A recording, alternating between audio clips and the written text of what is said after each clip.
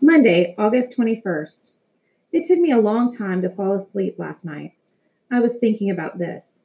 Eric's arrival is going to change the football season at Lake Windsor High School. Dad's arrival is going to change how things are done in the civil engineering department in Tangerine County. Mom's arrival will change the homeowners association in Lake Windsor Downs. So what about me? Will I make the difference between winning and losing for the middle school's soccer team? I have the sense that great things are expected of us here. Dad calls this a booming area. But it's no Houston. It's not even a Huntsville. It's like we're major leaguers who've been sent down to the minor league city for a while. We're expected to do great things here and then move back up to the big leagues. I got down to breakfast just as Dad was leaving. He was halfway out the door and did not look happy. He was lecturing Mom. You ought to file a complaint against the firemen. You ought to call the county and complain about the slow response time. Then you ought to complain about them sending some jerk kid out here who doesn't know what he's doing or what he's talking about. I don't know why, but I immediately rose to Wayne's defense. He sure seemed to know what he was talking about, Dad. He sure knew all about that muck fire. Dad snapped back. No professional shows up 20 minutes late wearing cutoffs. If he worked for me, he'd be fired. Then he was out the door, leaving me with my unanswered questions. Fired for what, Dad? For telling us the truth? For telling us something that you didn't know? That you should have known? After breakfast, I joined Mom in one of the guest bedrooms. We'd taken on the job of unpacking the boxes. We'd already worked our way through the great room, the living room, and the dining room. Shade and storage space, Mom said, are the two things that you do not get in Florida.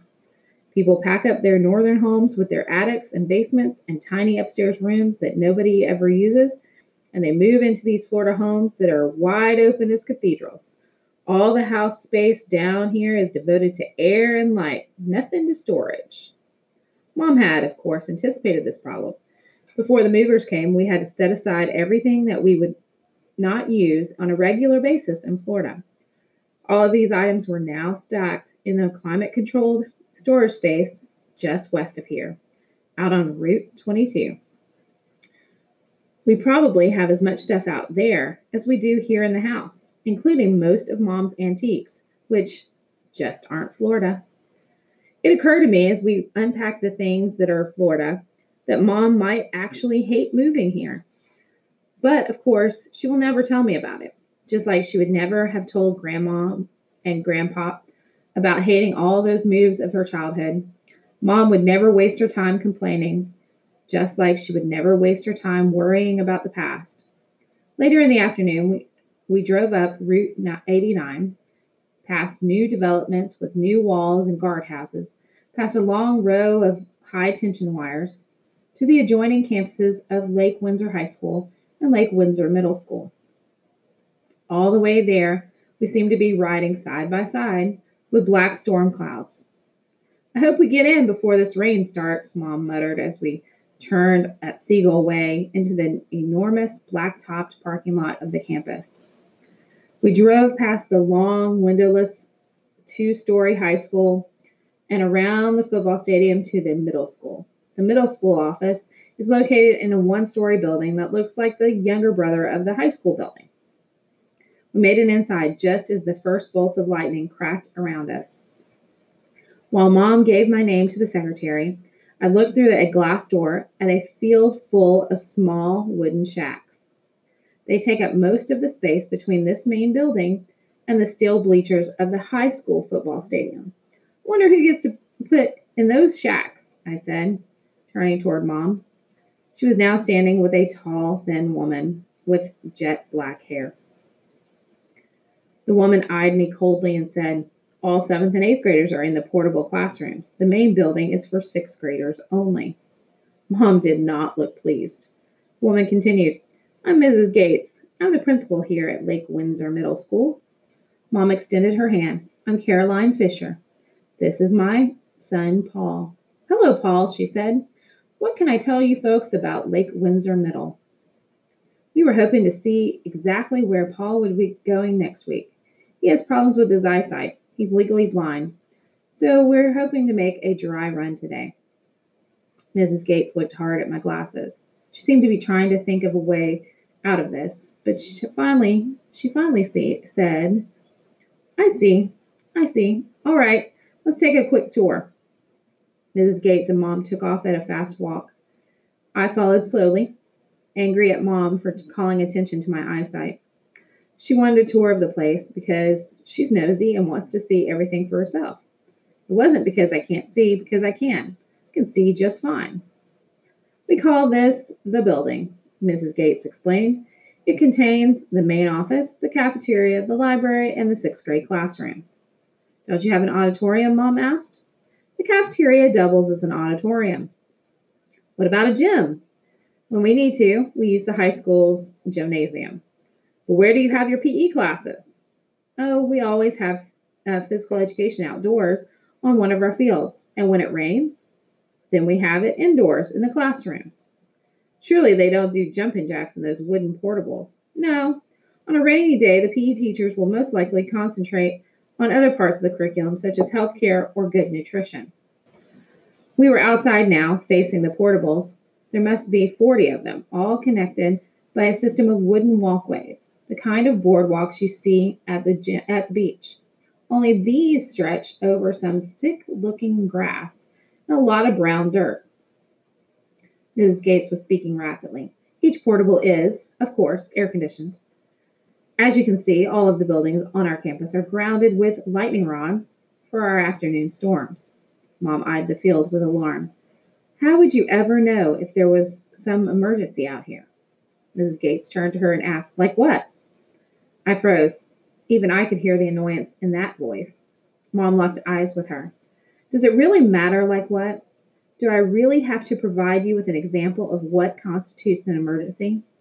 Mrs. Gates retreated. No, of course not. Each portable is connected to the main office by telephone and a public address system, and each of its own pull alarm in case of a fire. We all stared at the crisscross of the wooden walkways until Mrs. Gates asked, What brings your family to Tangerine? My husband's job. He's the new deputy director of civil engineering for the county. I see. Large drops of rain started to fall around us, so we headed back inside. Mom prompted me. Paul, do you have any questions? Yes. Do you have a soccer team? We do. We have an excellent soccer program, a boys' team and a girls' team. We play against all the schools in this area. Are you a soccer fan? I'm a soccer player, I corrected her. I play goalie. We were now back at the main office. Miss Gates led us into her private office. Mrs. Fisher, I'd like to get you to fill out an IEP for Paul, an individualized education plan. Being vision impaired, Paul is entitled to take part in our IEP program. Basically, we identify Paul's situation, set specific goals for him to achieve, and note any special needs he might have. Mom started to read the form. I stepped outside to show that I wanted no part of that conversation. Spotted a glass trophy case and went to check it out. The biggest trophy was for last year's boys' soccer team. It said first place, Tangerine County Sports Commission. Mom came out of the office briskly. We ran through the cold rain to the car. Once we were inside and belted up, she said, So, what do you think of Lake Windsor Middle School? I don't know, I mumbled, staring out the window. We drove back past the field of portables, but Mom suddenly hit the brakes. Look at that, she cried. The field was now completely flooded, like a rice paddy. The brown water had risen to within inches of the wooden walkways. We both shook our heads in disbelief. Then I decided to answer her question about the school. I guess if they have a decent soccer team, I'd let them slide about not having indoor classrooms and not having a gym. Yeah, Mom sputtered. Not having a gym or an auditorium. 2 more facts apparently overlooked by your father. And what am I supposed to do? Send you to a school every day in rain gear with an umbrella? Mom would never say it, but I bet we were thinking the same thing. What else had Dad overlooked about Tangerine? We drove it on in silence, except for the pounding of the rain from the flooded campus of Lake Windsor Middle School to the flooded streets of Lake Windsor Downs. All four of us were back at middle school campus today. The head coach, Coach Warner, was holding a 3-day tryout camp for a football team before the start of the school year. Eric, of course, didn't need to try out, but he was there anyway. Dad had brought Eric to meet Coach Warner earlier in the summer.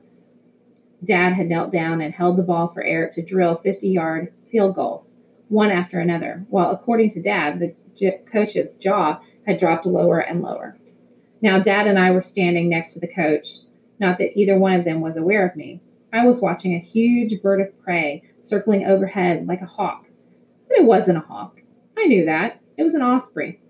I know the difference because of a science project I did last year. Could a vision-impaired person tell the difference? The players were doing calisthenics under a troubled-looking sky. As black clouds gathered in the west, Coach Warner explained to Dad, "I've never had a good place kicker before, but I sure could have used one this last season. We lost 4 games by a grand total of 7 points." "Those days are over," Dad assured him. Antoine Thomas was the whole show last year. He was the go-to guy on every play. He ran for over 100 yards 8 times. That's pretty impressive. I even had him running back kicks, but I'm not going to do that this year. He's just gotten too valuable.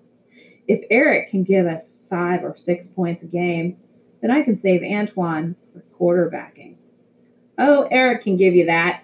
He averaged 9 points a game last year, and he was only a junior. He scored 14 points in one game. That was the game when he kicked the 47-yard field goal." I remember that game back in Houston. Eric was on the front page of the sports section the next day. I think it was the proudest day of Dad's life. Dad told Coach Warner the thing about Ohio State, how he regretted that he hadn't been big enough to play football there. Coach Warner nodded sympathetically, like he agreed this was some kind of tragedy in Dad's life. I don't understand that. Then again, I don't understand why Dad loves football. I've played football, real football, in the junior league. It's boring. You just stand around most of the time waiting for somebody to tell you what to do. And in the end, some guy like Eric, who hasn't even worked up a sweat, can come in and grab all the glory. It doesn't work that way in soccer. Eric used to play soccer. He was really good, too. This is back in Huntsville, back when he was 9 and 10 years old. He took all the penalty kicks for his team. That's how he learned to kick so hard, drilling those penalty kicks into the back of the goal net. When we moved to Houston, when Eric was 11, he realized that football was the star attraction. He took to kicking a football, soccer style, into a small net that he set up in our backyard.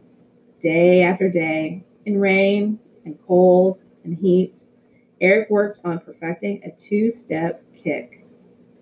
Up until then, Dad wasn't much into sports. Once Eric started getting good, though, Dad became transformed. He started talking about his high school football career and, of course, his regrets about college. He became obsessed with football, especially with place kicking. He learned how to hold the ball for Eric, spinning the laces away. For a while, he tried to get me to hike the ball to them, but I never really cooperated, and they soon dropped me from the routine. We watched the Lake Windsor players break into groups for timed sprints. Mom came up and stood with us for a minute. I knew that she was really there to tell me to get in the car because a thunderstorm was coming. She said, "A storm's coming," to Coach Warner, and he just smiled and agreed with her. "Sure is." Mom pointed out some people to me. There was Mike Costello, and there with his father and his brother standing on this other sideline. There were Arthur Bauer, the guy Eric had over to the house yesterday. There was Antoine Thomas, the quarterback. Mom quickly grew impatient to get me to the car. On the way to the parking lot, she said, "Those boys shouldn't be out there in a thunderstorm. They have to play in all kinds of weather, Mom. Sometimes you get caught in a blizzard. Sometimes you get caught in the rain. It's part of football. It's part of soccer, too. Why can't they practice in this morning when it doesn't rain? This is ridiculous. When you know that it's definitely going to rain at exactly the same time every day, you can't really call it getting caught in the rain, can you?" I had to agree. I guess you're right. It's like the afternoon tree watering time around here. But there aren't any trees anymore. I climbed inside the car just as the first big drops of rain rapped against the roof. Look at your father. What is he doing out there? I don't know. He's just gonna stand there and get soaked? Looks like it. This isn't Texas. They have their own weather in Florida, and we all need to change our attitudes about it. People shouldn't stand outside in this kind of rain. Just listen to that. The rain was beating down so loud now that it was hard to hear Mom's voice. I sat thinking for a minute and then hollered, I'll bet the people who used to live here, the people who grew tangerines, were really happy with this weather. That's why they were here, right? To grow tangerines. Do you mean it's nice weather here if you're a duck? Yeah, or a tangerine. But now it's all upside down, you know? It's all messed up. The rain clouds show up every day just like they're supposed to, but there aren't any tangerine trees, just people. And the people have no use for the rain clouds. So the clouds go around looking for what all the tangerine trees. They can't find them. They get mad and they start thundering and lightning and dumping the rain on us. I had the feeling Mom knew what I was talking about, but all she could say is, Clouds don't get mad, Paul. We sat in the beating rain noise for a few minutes. Then it abruptly stopped, like some annoying little kid had stopped banging on a pan. The sun came out, and the steaming heat rose up all around us. Great, Mom muttered. Now it's sauna time. You need to lighten up, Mom. Oh, is that right? You're the one getting attacked by disappointed rain clouds? Why don't you lighten up? Mom looked in the rearview mirror and added, Look, soccer players. I turned around, and sure enough, behind the field of portables was a small group heading toward the middle school soccer field. That's Mike Costello's brother in front. His name's Joey. Go ahead, Paul. Catch up to him. Teach them a few things. Yeah, maybe I will. I hopped out and followed the group. There were 4 guys ahead of me kicking a ball around. I walked up and stood right in the goal. Joey Costello said something like, Hey, how's it going? He kicked one at me. Then the other 3 kids fanned out in a semicircle in front of the goal. I caught Joey's kick and rolled the ball out to the next guy so he could take a shot. I caught his kick, rolled it out to the next guy, and so on. They weren't very good. Not one of them seemed to know how to kick. They didn't drive the ball with their insteps. They just stubbed it with their toes. I had no trouble stopping everything they kicked at me. I never did hear the names of the other guys, but when they got tired of playing, we walked back together toward the football field parking lot. Joey said, Are you coming out for the Lake Windsor team? Oh, yeah, I'll be there. You gonna play goalie? Yeah, how about you? Fullback, I guess. I played some goalie last year, but I never got into a game. When are tryouts? I don't know, Joey turned to the other guys. When are tryouts? Anybody heard? Everybody shook their heads and said no. Joey said, Listen to the morning announcements. They'll tell you when. All right, I said. I'll catch you guys later. The 4 of them continued toward the other side of the field, still stubbing the ball along the ground ahead of them.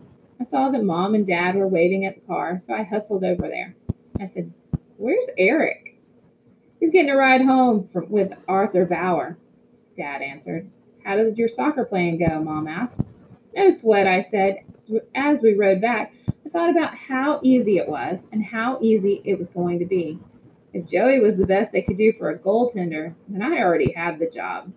I wondered if he had changed his mind about playing goal again after watching me play today. I wouldn't doubt it. I wondered if he saw that a major leaguer was here to play a season or 2 in the minors. Monday, August 28th. Today was the first day of school. I left the house at 7:30 to walk to the front of the development and catch the bus. The smoke was thick and strong smelling. I walked past dark green dumpsters filled with plasterboard and scrap metal, past blue portable toilets parked along the construction lots. It occurred to me that I had never lived in a development that was finished.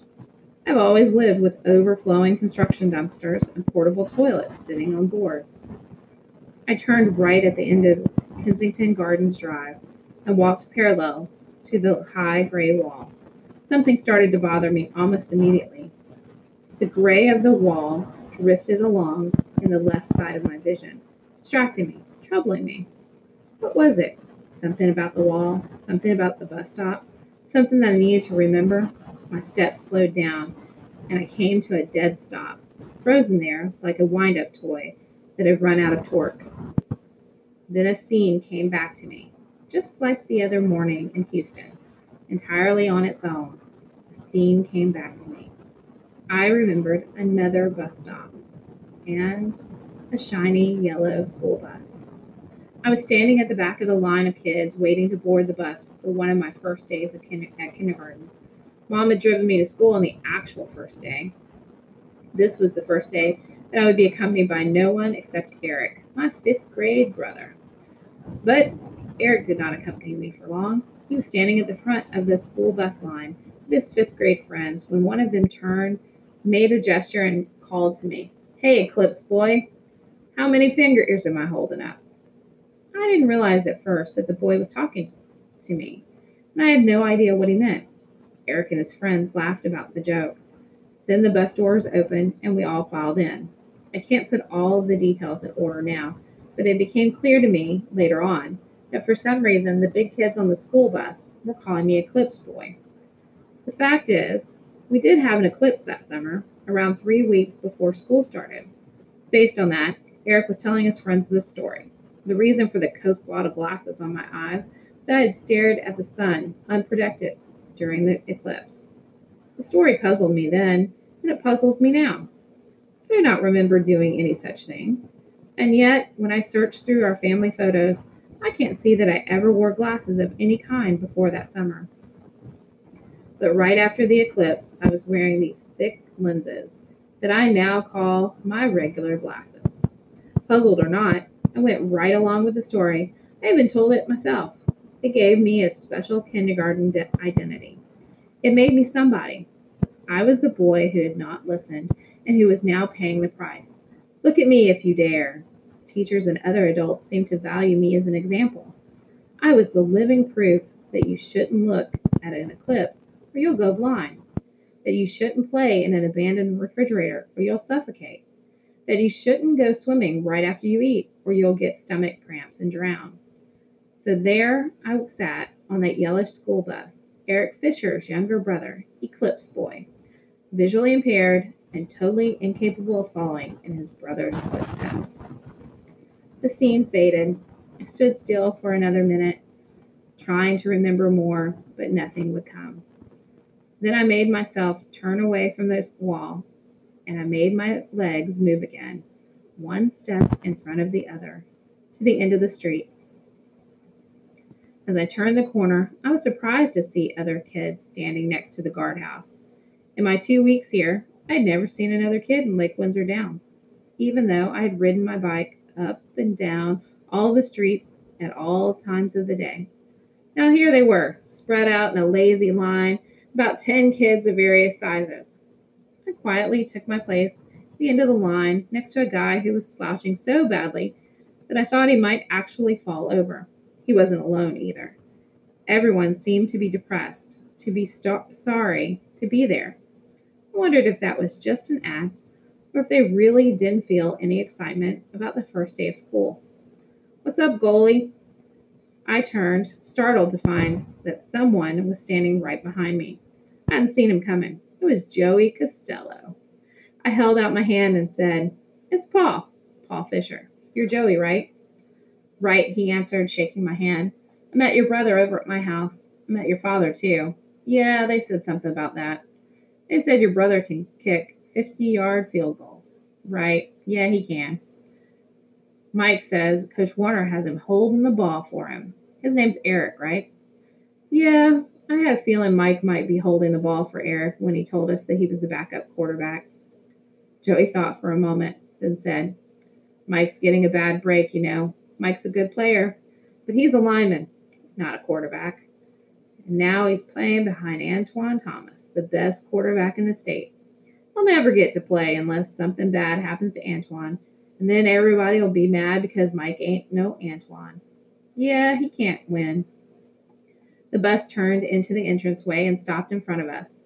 When we climbed on, Joey sat with one of the soccer players from the other day, found an empty seat near the back, and pulled out my class schedule. The school had sent us a computerized schedule that showed my 6 periods, teachers' names, and classroom numbers. With the schedule had come a map of the high school, middle school campus, which I appreciated, and a handwritten note to Mom from Mrs. Gates, which I did not. It said, vision impaired students should report to the office for assistance. It made me mad. What did she plan to do? Assign me a dog and a cane? The bus turned into the campus and drove around to a circular driveway that said buses only. I looked again at my schedule, feeling jittery. It said homeroom 8:15 to 8:25, portable 9. I moved along with the big crowd of kids circling the main building and funneling into the wooden walkways that led to the portables. I found the one that said P9 with no problem whatsoever. There was a green sign on the door that said Miss Alvarez. I climbed the 3 wooden stairs and opened the door. Miss Alvarez gave me a cheery "Good morning" and told me to find an empty desk. The class seems to be made up of the same type of droopy kids that had stood with me in the bus line. In contrast, Miss Alvarez has a lot of enthusiasm. She told us she was truly excited to be here on the first day of a new year. She went on to tell us that we're her first homeroom ever and that she's looking forward to starting each day with us. We sat there and stared at her without much reaction, but she smiled bravely through it, and we passed the first 10 minutes of the school year together. She asked us all to take out our schedules and check them. Mine said, Science, 8:30 to 9:25, portable 12. Miss Alvarez read some announcements from the computer printout, but there was nothing about a soccer team. The speaker in the room crackled to life with the sound of a gong being struck. This was our signal to funnel out again onto the wooden walkways. We had 4 minutes to get to our next class, but it took me less than 1. I climbed up a set of stairs marked P12, where the green sign said Mrs. Hoffman. Mrs. Hoffman was standing right inside the door, scowling and holding a seating chart. She's clearly at the other end of the teacher food chain from Miss Alvarez. As she would soon tell us, she had been teaching science for 20 years. She asked my name, then directed me to the last seat in the first row. The kids in this room seemed to be a little more lively. Just 5 minutes into Miss Hoffman's class, there was a knock on the door. A girl came in holding a block of wood with the word pass painted on it. She whispered to Miss Hoffman, who checked her chart, looked toward me, and said, Paul Fisher, go with this young lady, please. What could I do? I got up. I followed the girl out the door and onto the walkway. I said, Where are we going? Mr. Murrow's office. Who's Mr. Murrow? He's the head of guidance. We went to a small office inside this main building. A man with a brown suit and thick glasses like mine was sitting at the desk. He had a pile of those IEP forms spread out in front of him, and he said, And what is your name? Paul Fisher, sir. He found my IEP form. All right, Paul, this is Carrie Gardner, one of our school volunteers. Carrie will act as your eye, so to speak, until you've learned your way around campus. I can see fine. He seemed genuinely surprised. You can? Yes, sir. Been to 2 classes already. Mr. Murrow looked back at my IEP form, then at me. He said, Well, perhaps since you're new to the school, Carrie could just take you around for the first day. What harm could that do? I didn't know what else to say. Didn't know how to describe the harm that it would do to me. Nothing more came out of my mouth, so he said, Why don't you two go back to Mrs. Hoffman's class? I followed Carrie Gardner back to P12, actually to the wooden steps outside of it. That was where I finally found my voice. I stopped still and said as calmly as I could, Look, I'm sorry. I don't mean to mess up your job, but there's no reason for anybody to show me around, okay? She looked at me, puzzled. So I explained, There's nothing wrong with me.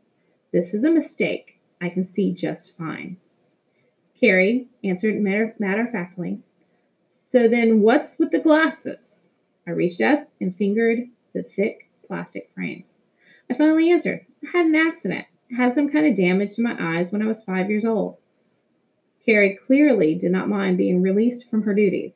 She thought for a moment, lowered her voice, and said, "Look, I'll hold on to the pass until the end of the day and then turn it in. Nobody'll know." "Okay, thanks." Carrie started off and then turned back to me. "What was the accident? What damaged your eyes?" "I don't know. I'm not sure," I replied.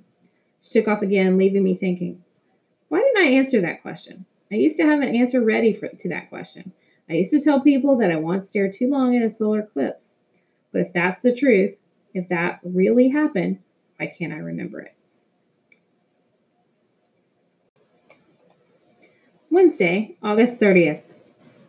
I'm in my room now, at the computer, listening to the sound of Eric kicking a football into a net in the backyard. It's a short, violent sound, like some big guy's holding up some little guy and punching him over and over in the stomach. Poof, poof, poof. The Eric Fisher football dream seems to be materializing. Arthur Bauer is holding the ball for him today, crouching low and spinning the laces away just like Dad, just like Mike Costello. Arthur is a senior, like Eric. Unlike Eric, he seems to have no special talent for football, and yet here he is, a third-string bench warmer kind of guy, holding the ball for the great Eric Fisher. Arthur has a sister named Paige, who's a sophomore and a cheerleader. Paige is down there too. She is clearly going to be Eric's girlfriend. Arthur's girlfriend is named Tina Turretin. She's sitting next to Paige. Tina is a junior and, of course, a cheerleader. The four of them are hanging out in the smoke of the late afternoon muck fire, ignited by the early afternoon lightning strike. Poof, poof, poof. Mom has already done her research on Eric's friends. She pumps him for information over dinner every night, and he tells her whatever she wants to know. Arthur and Paige Bauer are the yellow Stuart with the brick front. Their father is a building contractor and a major in the Army National Guard. They moved in 3 years ago. Tina Turretin is in the white York, like ours, but with the avocado trim. She's only lived here a year. They're a strange foursome, sitting back there in the smoke. Basically, they pay no attention to each other. The girls are on the cement patio, sitting at the redwood picnic table, doing homework. The boys are on the grass, kicking the ball into the net. Poof, poof, poof. I guess Paige and Tina want to date football players, so these two will do. Eric and Arthur want to date cheerleaders, so these two will do. I watched them all pull up to the house in Arthur Bauer's truck, then hurried upstairs. Arthur has a white Toyota Land Cruiser that he's jacked up and put big tires on for mud running. That's what they do around here. They take their jacked up trucks out into the swamps and mud run. When they can't do that, they run up and down the dirt road behind our wall, the perimeter road.